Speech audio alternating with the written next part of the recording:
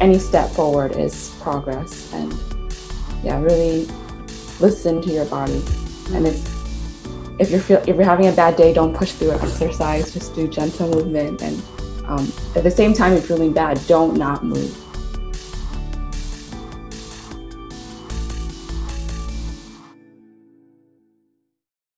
So, welcome to this episode of Finding Your Range podcast with me, Jeannie DeBon, a movement therapist who specialises in hypermobility, EDS, and chronic pain. And today we've got a special podcast. We've got a panel, as you can see, more than one person today. We might have someone else joining us, so don't be surprised if someone else pops up soon as well. Today we're discussing the truth about EDS exercise. So we're going to try and get to the bottom of it. What works, what doesn't work, things you've been told, things that, didn't work out for you. So let's get started. And we're going to do that by just introducing the panel. So Robin, why don't you start and just tell us where you're based? Sure. I'm based in San Francisco, as you might be able to tell from the Golden Gate Bridge in my background. Yeah. Of course, not real at the moment. I wish I had a view like this. Yes, that would be nice. Yeah. And I'm diagnosed with Ehlers-Danlos syndrome, hypermobile type. I was diagnosed when I was about 22, so maybe a decade ago. Okay, perfect. Thank you. And Rachel? I'm based in Long Island, New York, and I was diagnosed with hypermobility spectrum disorder, HSD, and last year. So it took me about 5 years to get this diagnosis. Yeah, great. And some of you may recognize Rachel, and if you don't recognize her, she did a podcast interview a few weeks ago where she explains her story in a lot more detail as well. So if you want to take a listen to that, you can as well. And then we have Bethany as well.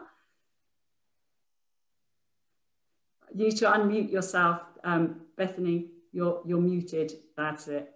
There we go.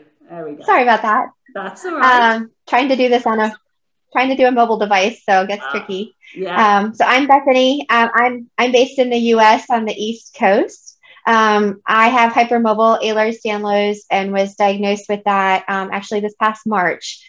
Before that, we were going with a working diagnosis of hypermobility spectrum, which was given a year ago. So it's been a fairly recent journey for me. Yeah, great. Thank you. And you might also recognize Bethany as well, because she was with us a few weeks ago as well. So if you want to listen to her story and journey, that's also available. And as I said, we might have another person joining us shortly. So don't worry if that happens. So everyone's here today, as I said, to discuss the truth about exercising and exercising with a connective tissue disorder. So let's kick off with Robin. I'm assuming that you're active now, but before your diagnosis, what was your life like? Were you active? Did you do lots of exercise? And what's it like since your diagnosis? Or did it change since your diagnosis? That's a really good question. It was definitely in the process of changing before my diagnosis, which is what led to it. But I lived an extremely active life. I was a whitewater raft guide, a climber, a dancer, and in high school, a competitive runner. I was always very injury prone, and I didn't know that this wasn't normal. I just thought, of course I'm doing a lot of things, Yes. This is why this happens. Yes. And it wasn't until actually an injury, which I know is common for a lot of us, where, I started to develop chronic pain and fatigue and, all of the other symptoms that go along with EDS that led to my diagnosis after a period of prolonged inactivity. And from there, things just kind of went back downhill until I worked really hard at getting active again, which was I think, after each injury, harder and harder. But it's definitely different now. I have to pace myself, but I still get out hiking, I kayak. I just started climbing again this year. Awesome. Yeah. So, and your videos, a lot of the improvement. So I'm happy about it. Fantastic.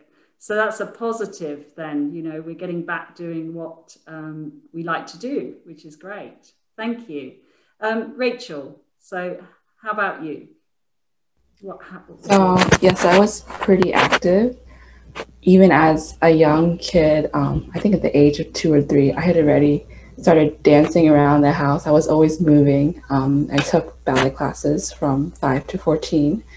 And I was very shy growing up. So that was the way I expressed myself. And I found a lot of joy in that. And besides ballet, I was very active. I did gardening. I liked running. I was always moving around, and nothing drastic happened that changed my activity levels. It was more of a progression.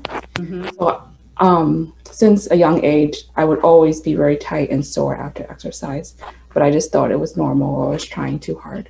Yes. Yeah. And as it got worse and worse, then I had to slowly stop activity, and then my tissues deconditioned more, and then my exercise tolerance went down more. So it was like endless negative feedback. Yes. Yeah. Thank you, Rachel. It's very similar, isn't it? So you're both quite active, and then things just had to gradually stop, and then things obviously get worse when we stop doing stuff altogether. Yeah. And Bethany, how about you? What was your journey like?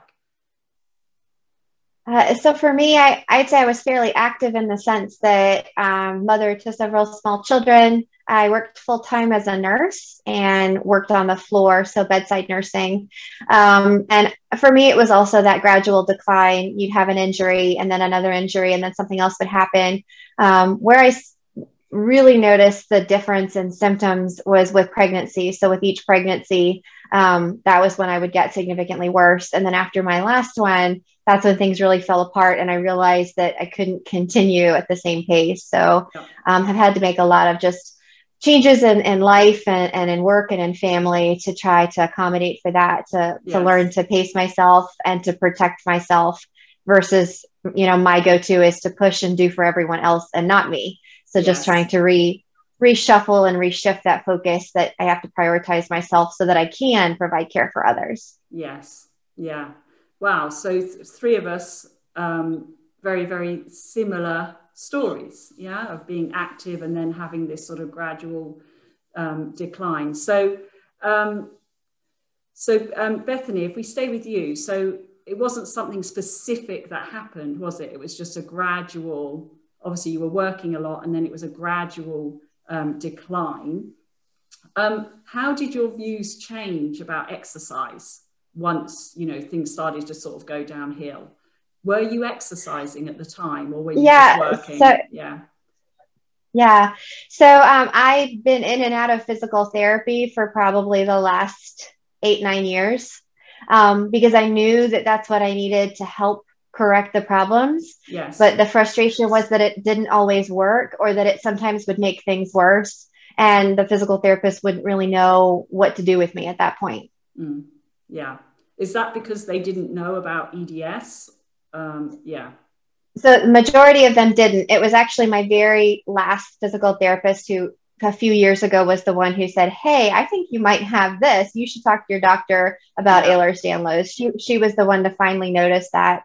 But even she struggled with knowing exactly how to help me without hurting other things. So yes. Yeah. Okay. Yeah. And so what about Robin? What about you?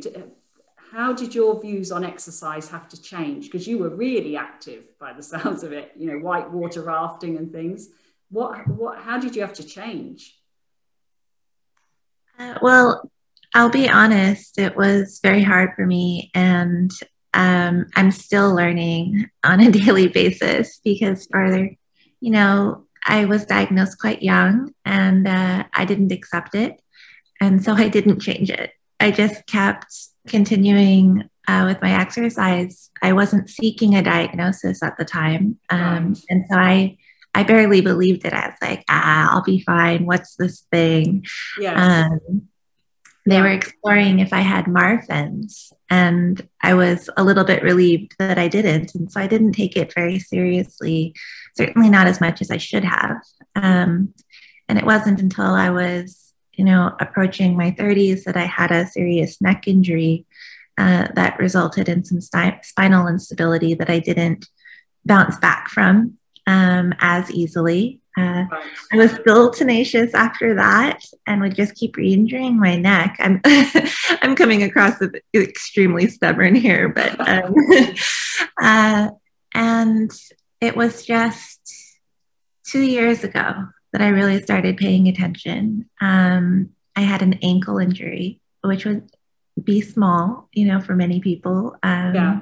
Just a sprained ankle, but it took me out. I was on crutches for 8 months. Wow. It transitioned to use of a wheelchair because of how much orthostatic hypotension I had. My blood pressure would start to raise and drop because of how deconditioned my legs were getting, how slowly I was recovering from this injury.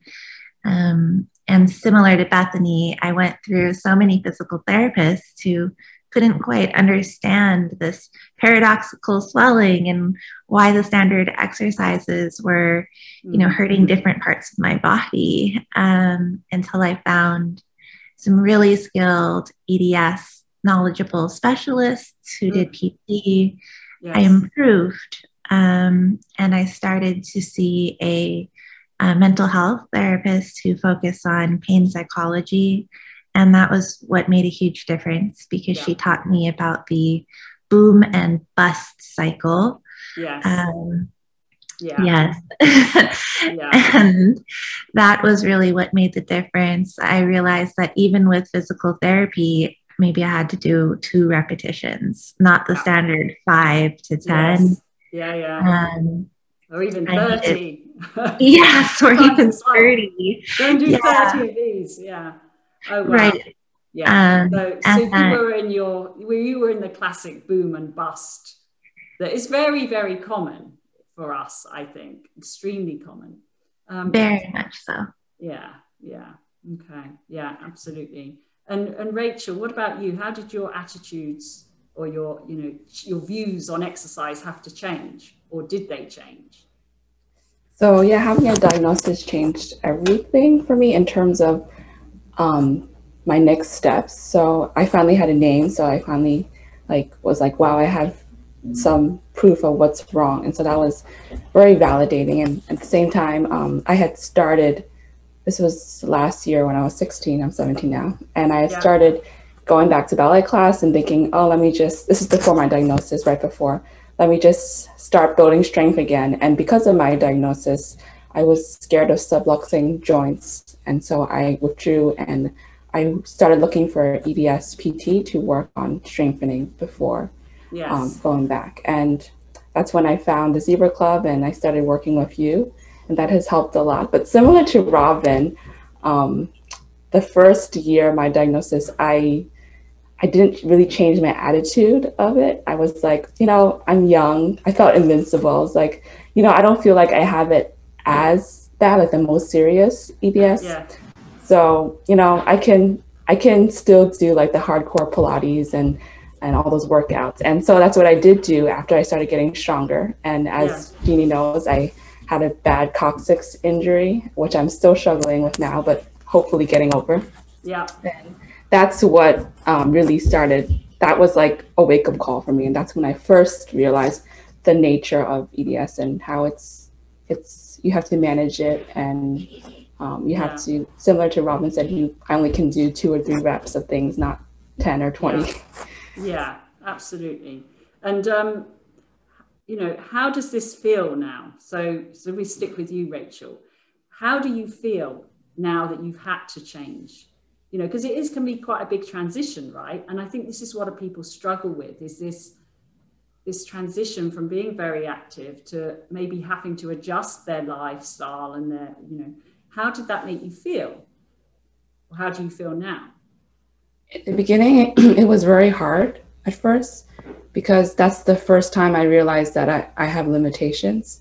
And yeah, being a teenager, that's really hard to put your mind around. So for a while, I think I was very depressed. But I think I got used to the idea, and there is hope for people like us. It's Absolutely. just that we have to go a different way than we normally would, and be smarter and strategize more. Yeah, very good point. Yeah. And Bethany, what about you? How did you feel when sort of you realized you were going to have to make changes? Oh, remember to unmute yourself. That's all right. So yeah, I think for me, being that it was a several year journey, kind of realizing what was going on in my body, I think I went through all those kind of different stages that you do of like grief, where, at first you deny it and then you're angry because you can't do the things you wanted. And then you have to come to a place of acceptance and modification. And I agree with Rachel that it is hard and it is frustrating, but it is also good to know that there is hope, that we're not stuck with just a diagnosis and nothing to do about it, that there is treatments and exercises and things that we can do to help us get stronger. Absolutely. And I think that's so important, for the people listening who might be struggling right now. I think it's so important that we get that message across. So thank you. It's really good to hear from people who are actually, living through it. And Robin, what about you? How did you feel, obviously, when you had to, make this change? How did you feel at the time? Remember to unmute yourself. That's all right. Happens all the time. Don't worry. Yes. I felt very depressed. Like I said, in the beginning, I didn't accept it. And as soon as I did, and I wasn't able to keep up with activities in the way I wanted to, I felt subpar. And I'm a huge mental health advocate. I think that it's really important to talk about these things and understand, when are we doing more than we can do, but also when are we doing less that we can do, and kind of find that middle ground where we very, very gently continue to move forward a little bit every day. Absolutely. And since I adopted that, it's really improved my mental health. So, even on a day that I'm having more of a hard time or more pain, I, do like very gentle, non-strenuous movement, maybe go for a short walk if possible. And I always will feel then like, well, I'm still me. I'm still doing something, and maybe like I'll drive myself somewhere pretty. And so it does get easier over time once, for me, once I both accepted it, learned some adaptations, and then actually saw that with gentle daily movement and progress, I can become friends with my body again, and I can become, closer to how I used to be, if not exactly the same. Exactly. Absolutely. So yeah, the message here is that, we do have to make changes. Most people do have to make changes, but that's not the end of the road. It's just that we have to do things differently to maybe other people or how we were doing things before. But everything, you can definitely be moving forward from there. That's not the end of the road by any means. So brilliant. Thank you. So Bethany, what were you told to exercise by your medical practitioners? And if so, what did they recommend when you first got your diagnosis? Did they say, oh, you need to exercise, off you go? What did they say? So my physical therapists were definitely big into getting me to strengthen. There was a lot of that core stability stuff where they would tell me to tighten my core and tighten my glutes to try to support when I do a bridge. There was a lot of do this exercise for, 20 reps, and then go home and continue to do it. And for me, I'm a bit of a perfectionist and an overachiever. So they would tell me to do it and I would do it. Yeah. And that's where I ended up continuing to injure myself. So that they tried other things like aqua therapy and a couple other different types, but there was still that same struggle of never knowing what was appropriate for my body and what was helpful. My physical therapist would always say, well, let's try this new exercise, and if you hurt later, we'll know not to do that one again. And it was kind of this trial and error thing that we worked through. Yeah. And I did get stronger, but I also had other injuries, so it was kind of a double-edged sword. Yes, it's finding that balance, isn't it? What works, like we talk about finding our baseline. What works that's not going to injure me? And then can I build from that without injuring myself? Just out of interest, hands up who thinks they're a perfectionist as well. I saw people nodding and yeah, me too. So there you go, 4 out of 4. I think it's a very common trait in our community that we do want to do things well. And yeah, like you say, if you're told to do 30 reps, you'll go and do 30 reps. Thank you. Yes, Robin? I see that perfectionism a lot with people who, have had difficulties with their health, because our health and well-being is so important, that I can really empathize with that perfectionism, even if it's not that way in daily life for people. When your well-being depends on being able to do a physical therapy exercise or taking a certain medication, it's really this place of it's like, yeah, I'll try it. I'll do anything. Yeah. And so for me, learning to listen, not just to that inside voice that's like, yeah, I'll do anything to get healthy, like more, let's do this. Yes. Is listening to my physical body, which is a little bit wiser than this driving perfectionist voice, gotta get better for me personally. Yes. And you just touched on something, actually, listening to your physical body. Is that something you've had to learn to do over the years then? Absolutely. Yeah. Would it just raise a hand if you agree? Is that listening element something we have to learn? Yeah. Interesting, isn't it? That sort of lack of, I guess, proprioceptive or interoception of ourselves. Again, I think very common. Interesting. And Robin, were you told to exercise as well by your medical practitioners, and what sort of things were you given to do?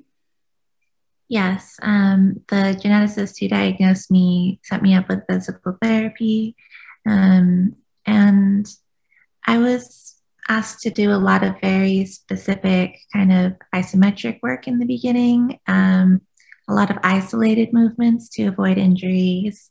That was okay in the beginning, but over time it led to kind of imbalances in how I moved. And I found that for myself, once I started working with really EDS aware practitioners, that it changed to a little bit of kind of whole body movement, fascia movement, release in the same ways that come up in the Zebra Club. And so my exercise has adapted over time very much. Oh, interesting. Yeah, we'll come back to that. Yeah, hold on to that thought. And Rachel, you were also told to go and exercise, weren't you, when you were diagnosed? Pretty much every doctor, chiropractor, massage therapist, they all told me you need to exercise and stretch, because if you're tight, then you should stretch. And my chiro would recommend weights for my arm pain, which was the most serious at that point. And lots of doctors recommend low impact sports like swimming. Some recommended walking an hour every day, which is very repetitive and would have caused a lot of pain. And I did eventually go to a PT who knew about EDS, and it was a lot of mechanical exercises.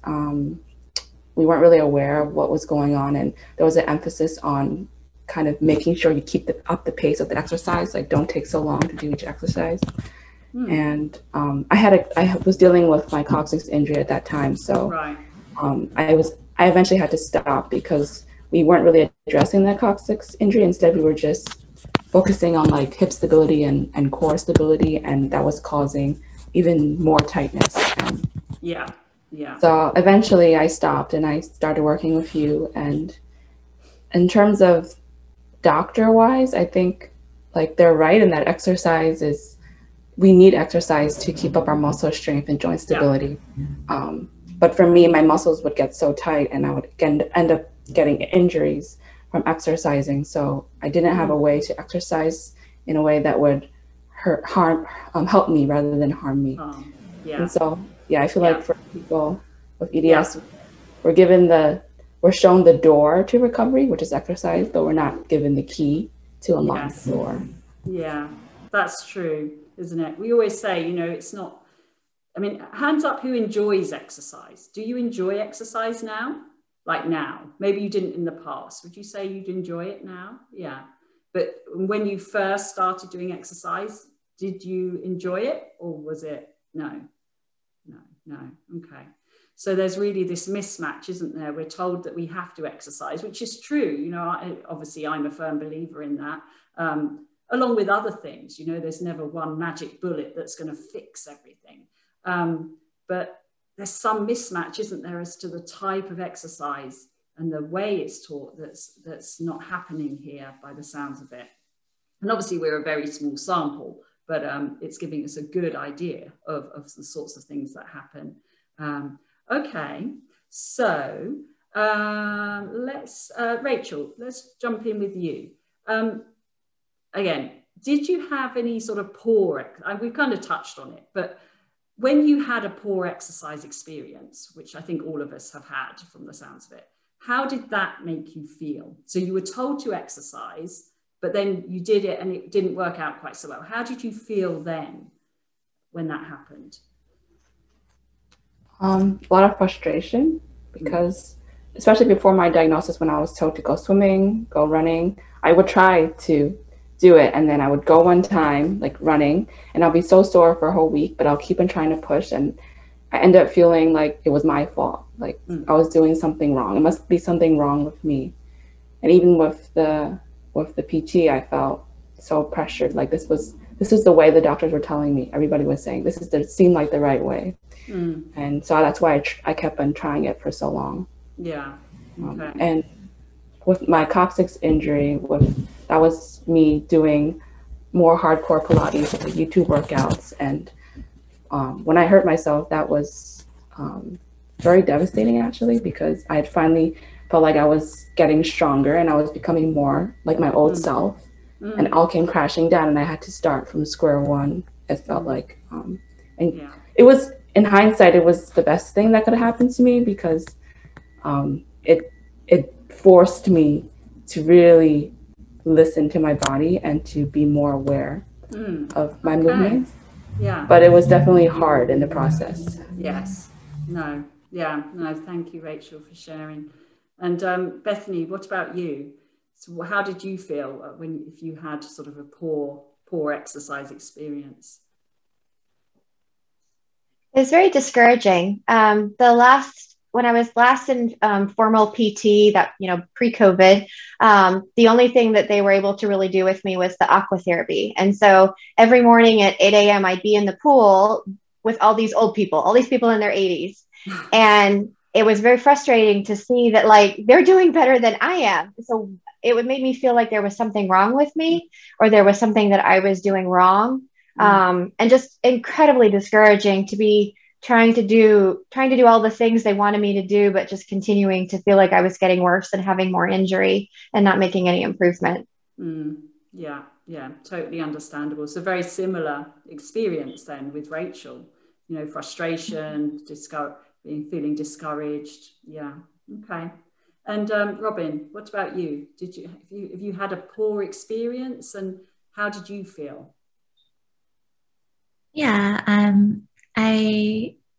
in general, I really love movement. And so for that to shift from, becoming something that provided joy to something that would provide fear, I think that was more my experience. I started to become afraid of movement, right? That's that boom or bust cycle where it's like, whatever I do, I'm going to end up hurting myself or flared up.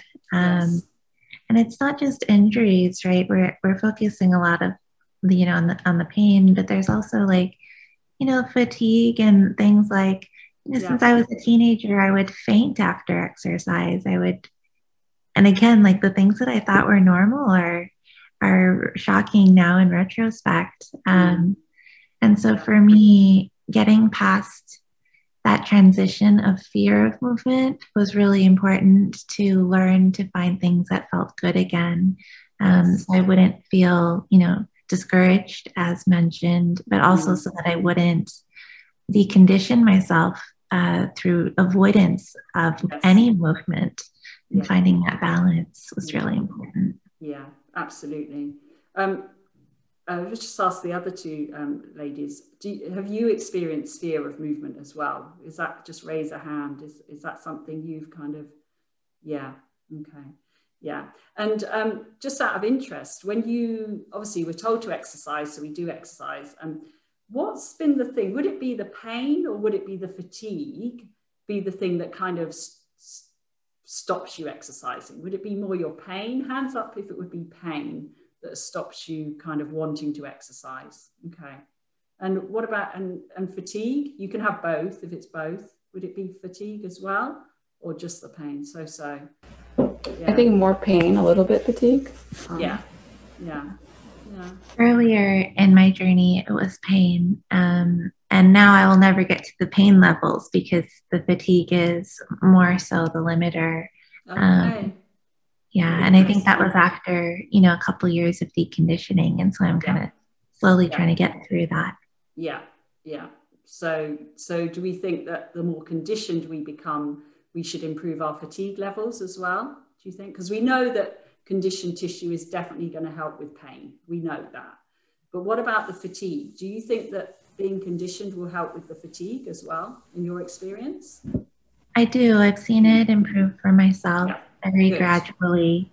Only if I really, truly don't overdo it. There's this threshold if you get there and you go beyond. Just like pain, there's a point of no return. And so finding where that is. Yes. It includes. You're right. Yeah. And it can be a very narrow sort of transition, isn't it, from one to the other? Yeah. Okay. Brilliant. Okay. So, Bethany, in terms of your exercise, and I know people who haven't heard Bethany's other podcast, she's got this most amazing list of all her toolkit that she uses to help throughout the day. It's just awesome. But in terms of exercise, what finally, ticked the box? What suddenly slotted into place, and how did you start to move forward? So thinking of now, how far you've come. So for me, when COVID hit last year, of course, everything got closed, pools and therapy and everything. And I actually stumbled across your program on Facebook when you were offering that course for movement. And I kind of grabbed that as like I can't do anything else anymore. Let's just try. And I started off with it really slowly, just doing a session like once or twice a week. And after doing that for a couple months, I realized that I'm like, okay, I think I might feel a little bit better. So let's go on to the full program and continue that pathway. And just continuing that kind of slow progression, going from, once or twice a week to, a year later, I usually am twice a day. And then now I'm gradually adding more of the strengthening exercises, whereas like last year I could barely do the fatigue and mindfulness ones. That's awesome. I agree with Robin that the hardest part is figuring out that fine line of 2 reps is okay, but 3 reps is not okay for all the different movements and all the different joints. And what's helped me for that in particular has been journaling. I started January 1st journaling what exercise I did and how I felt to kind of help me hone in better on what my body needed. Oh, amazing. Fantastic. And so you've got like a list of all the different exercises and you kind of know what your baseline is for those. Getting there, yes. That's brilliant. What a great idea. Fantastic. Okay. And Robin, what kind of was the light bulb moment for you with your exercising? Gosh, I would say meeting other people my age who have EDS.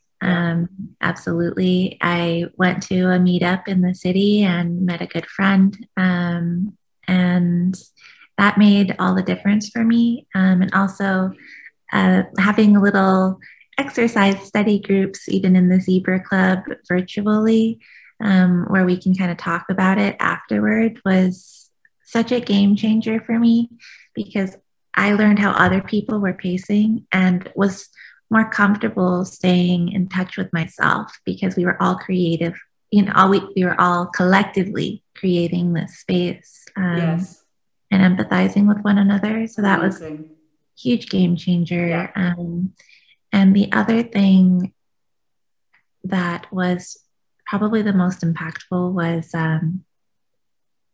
realizing that if after my physical therapy or after my activity, I would take really purposeful time to feel how my body was feeling and soothe it.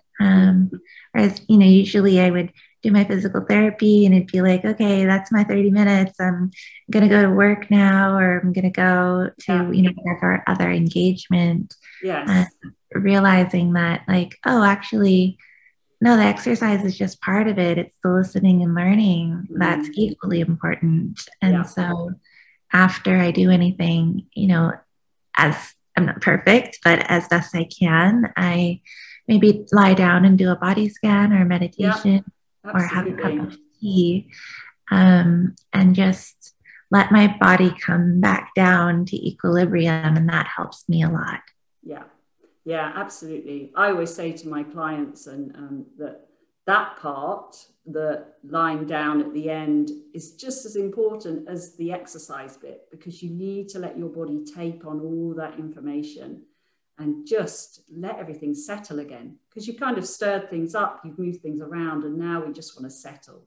So and it sounds like the support side of things was really, really important for you in helping you sort of rehab or come to terms with this, having people around you that understood what was going on and we were sharing that experience with you. Absolutely, yes. Definitely for a little bit of commiserating, but also to really intentionally create time and space where we're being ourselves outside of the condition that we have, and we're also cultivating movement practices that we are looking forward to more so than kind of focusing on the difficulties, but of course holding space for that at the same time. Such a game changer. Yeah, great. And Rachel, same question for you.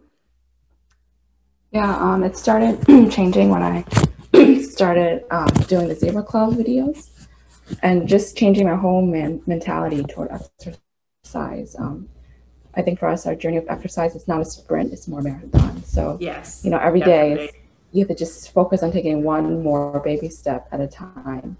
And there's that progression of each step leading to good progress toward the end. And it took me a long time to accept that, it's not about doing 3 sets of 10 for each exercise. It's about the quality of the movement. And I realized that if I focus on the quality of the movement, then if I do 2 or 3 reps, that's enough to start initiating change in the tissues. And I had to change how I approach exercise. Like when I go to the mat now, it's not, okay, I'm going to do this exercise and this mechanical. It's more like a movement experience. So I'm feeling my body out and working on my breathing, my proprioception. And another big thing was learning how to let the bigger muscles and the stronger muscles of the body support the weaker ones. For example, like lifting up your arms, letting the back support the arms instead of putting all the strain and tension in my arms. So things like that. So learning healthy movement patterns, really. And also, remembering that it takes time, and being patient, and the parts of our body that has been sleeping and not working well, it's going to take time to wake them up and retrain them. absolutely. Yeah, very well said. And just staying with you, Rachel, could you, if anyone's listening now who is struggling with their exercises or doesn't know where to start, what advice would you give them to help them get going?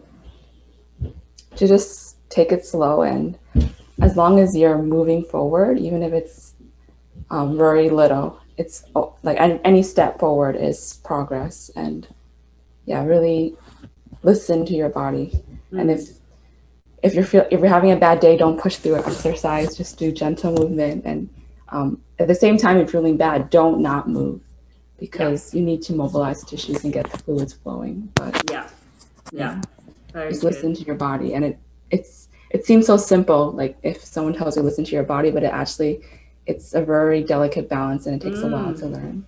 Oh gosh, it's one of the hardest things. If you're really listening to your body, it's hard. It's really hard. And that's part of what we do, right? We're trying to tune into that and really learn how to listen, rather than maybe our egos or, bulldozing through what's really going on, or pictures of how we think we ought to be, very nice. Thank you, Rachel. Bethany, what advice would you give to anyone who's starting out on their exercise program or looking how to start? I'd say just start with a little bit. Like I said, even if you just do it once a week and do the easy exercises, just a little bit of movement. I think that's when your body starts to realize that actually feels good, and you start to want more. And then you get to where you're like, oh, I can't wait to get home from work so that I can lay down and do a restorative class, because I know it's going to make me feel better.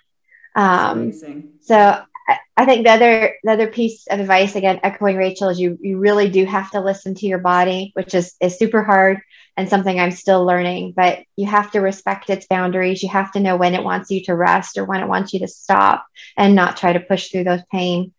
And then also, just to remember, I always remind myself that it took me, however many years to get to the point that I'm at. So it may take me that many more years to get strong again, and that's okay. It's okay that the progress is slow.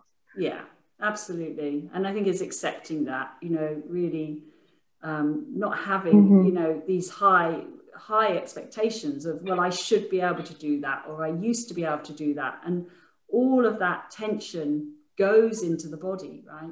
Our thoughts are very, very powerful on what they do to the body. So yeah, I think all of you mentioned sort of acceptance, isn't it? It's accepting. Yes. No, very nice. Thank you. And Robin, what advice would you give our listeners?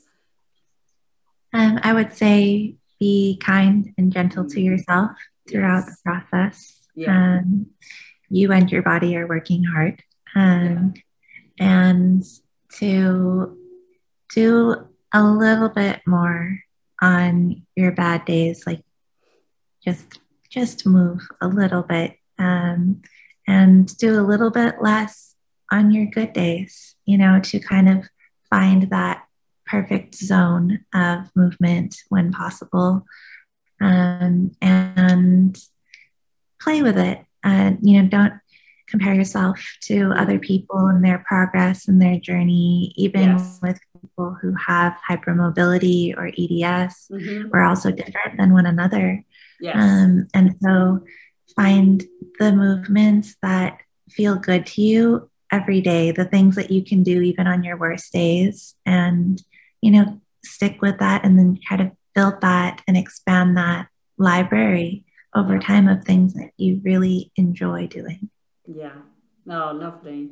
Wow. Thank you. I think you've all given some really, really positive advice there. And there's kind of a theme, isn't there?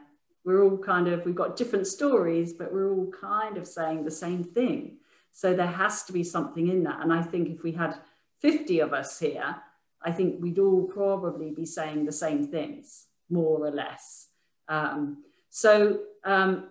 Just to finish up then, exercise is a positive experience then. Let's give it a thumbs up if we're now saying exercise is a positive for us. Yes, and exercise is definitely beneficial. I'm not putting words in your mouth, so if you don't agree, just say no.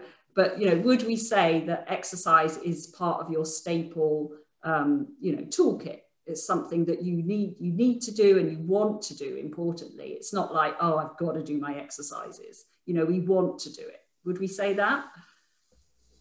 Yeah, it's actually the favorite part of my day now, even though I was always so apprehensive about it. I guess for me, when I go to exercise, not only am I going to feel better, but it feels like I'm taking back my health one day at a time. Like I know each time I go to the mat, it's going to help in the long run. So wow, that's yeah.